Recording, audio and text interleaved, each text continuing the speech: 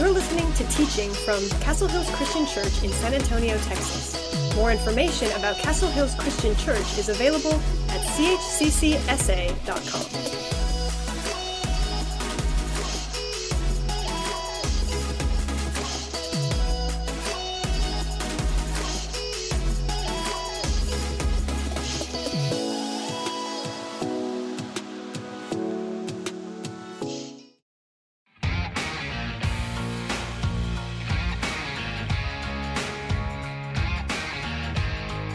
There are opportunities to worship God everywhere, but they might be easily missed. Most often, we see images of worship being done behind microphones and on stages. While that kind of worship is good, it isn't the only kind of worship we need. The Book of Psalms helps us find our own unique anthems. The Psalms leads us to worship God with all of creation, remembering what God has done, even when it's difficult, because we are God's family. As we explore this beautiful collection of ancient Hebrew poetry, we will discover that worship is much bigger than we ever imagined.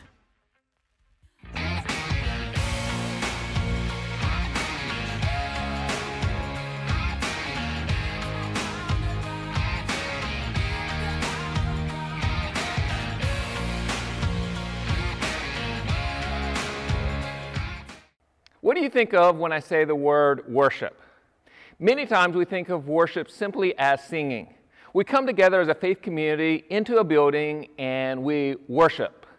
Sometimes we think of our favorite worship song, or maybe we think about coming together at a concert and singing worship songs. What if worship was so much bigger than that? What if worship was actually going outside and in God's creation and you were able to worship? What if worship is actually being able to help a friend? What if worship is actually able to express how we feel to God? Today we're starting a series called Anthem, and it's based off some curriculum that we're doing with our teenagers. And we're going to be looking through the book of Psalms over the next few weeks. And we're going to discover that worship is so much more than singing a song, so much more than an anthem. It's actually how we live. Worship is how we live. Today we're going to talk about worshiping with all of creation.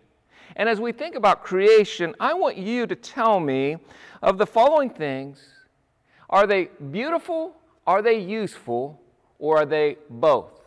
Are they useful, beautiful, or both? And so I'm going to go through these pretty quickly, and so you tell me, are they useful, beautiful, or both?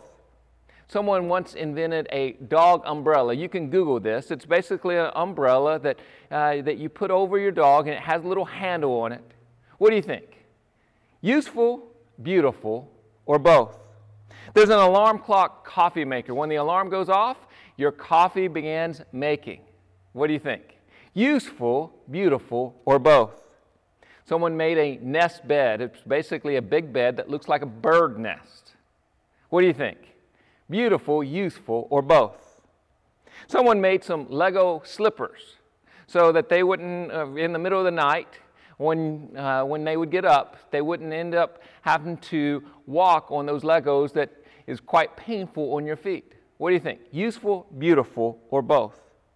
Someone made an ironing board mirror. Basically, it's an ironing board, and then you flip it up, and then you can look at yourself, check yourself out. Retractable roof stadium. What do you think? Useful, beautiful, or both, so that sports can happen in the rain or shine. Lastly, the Hubble telescope, which takes incredible photos of the world, of God's creation. What do you think? Useful, beautiful, or both? Some creation is useful, some are beautiful, many of them are both. And here's what they all have in common. All created things tell us something about the person who created them. The creator of the dog umbrella definitely loves dogs, and they're not afraid of how they're going to look carrying this little dog umbrella around. I would encourage you to Google it so you can see how ridiculous it looks. The creator of the nest bed, I think they really they love taking naps, and they probably love birds, and that tells us a little bit about them. The creator of the alarm clock that makes coffee, I imagine they're not a very good morning person, and they love coffee. You think about the creator of the Lego slippers. My guess is they had small kids, and their kids would leave out these Legos, and in the middle of the night, they probably had stepped on them a few times and probably said some questionable words, let's just say.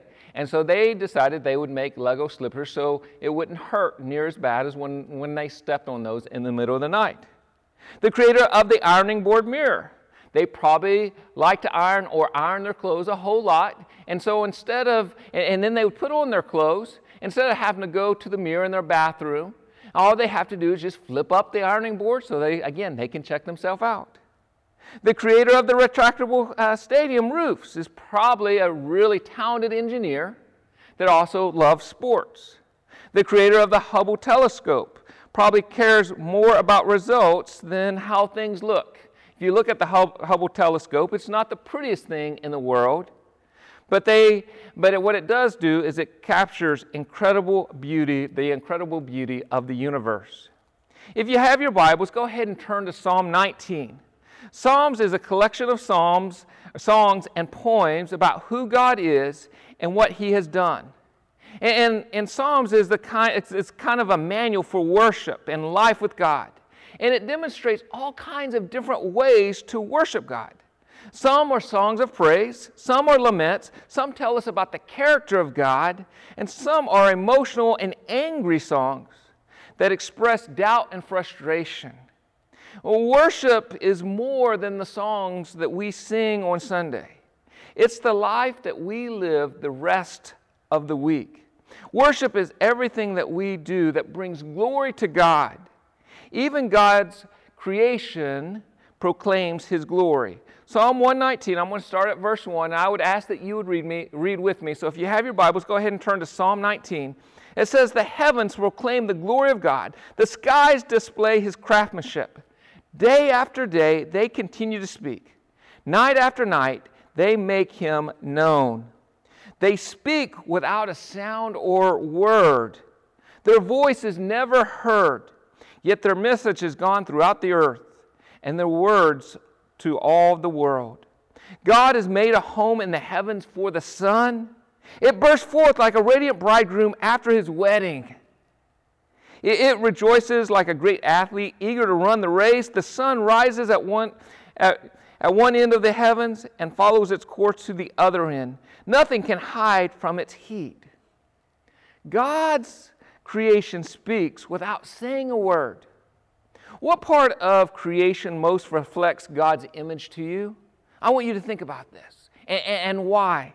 Is it the sunrise? Is it the sunset? Is it the night sky? Is it the stars? Is it mountains? Is it rivers? Is it lakes? Is it ocean? Is it the ocean? Is it waterfalls or rainbows? Maybe it's the thunder or lightning, trees or plants or birds or animals. What part of God's creation speaks the most to you? And what do these things tell you about the Creator? Do you see God's power? Do you see God's beauty? Do you see God's imagination? I want you to think about that for a few moments. Where do you see God at in creation, in the things that He's created? Romans 1:20 says, for ever since the world was created, people have seen the earth and the sky. Through everything God made, they can clearly see His invisible qualities, His eternal power and divine nature. So they have no excuse for not knowing God. So as we look at creation, as we look at God's creation, we have no excuse for not knowing God because they reflect Him. They reflect God. The birds, the trees, God's beautiful mountains, the ocean, you name it, everything reflects God. We see God's invisible qualities. There's been several times in my life where God's creation speaks to me. I remember one time I was in Dallas. I was going to Dallas Christian College for a visit.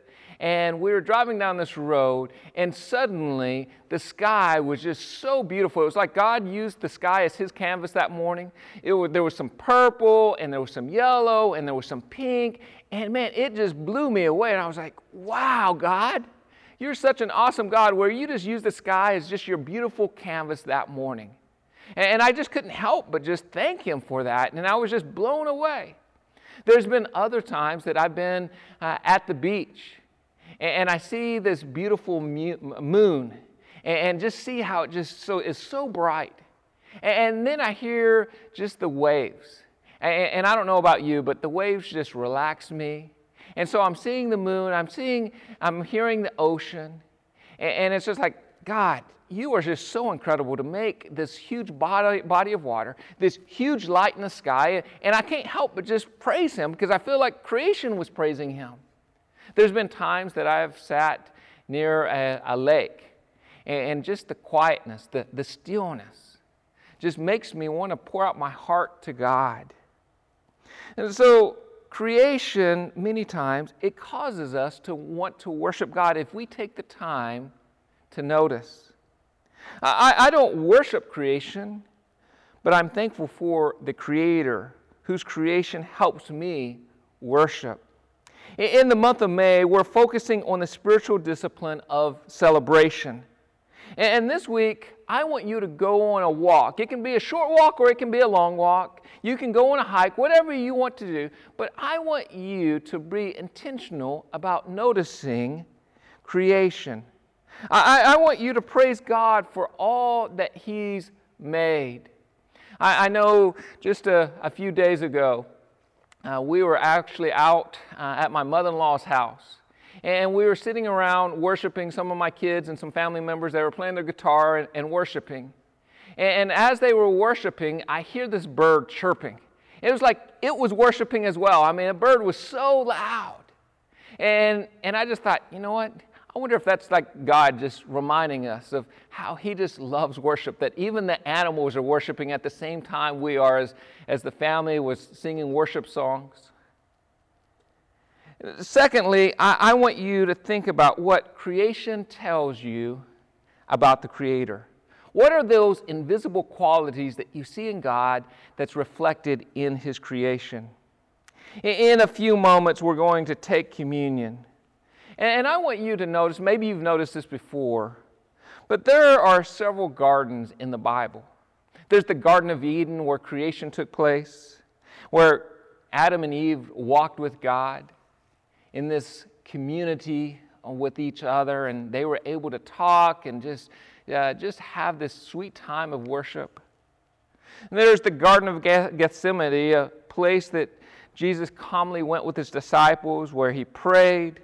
But it was also where one of the saddest events took place, the betrayal of Jesus.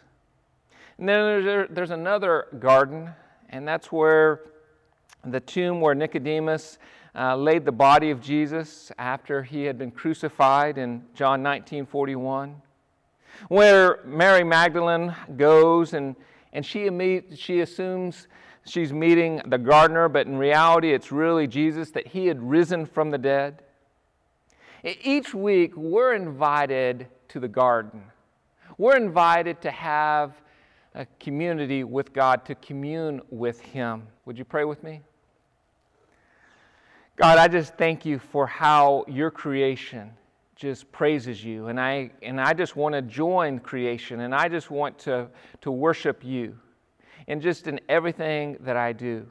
As I go through my daily task list, as I go through just getting things done, I just want to praise You. I just want to worship You. And as I walk outside, I just want to see Your hands over everything. As we take communion, Lord, I just pray that You would help us to reflect on Your amazing sacrifice. And not only Your sacrifice, but how You conquered death to give us a purpose for life. In Your precious holy name, amen.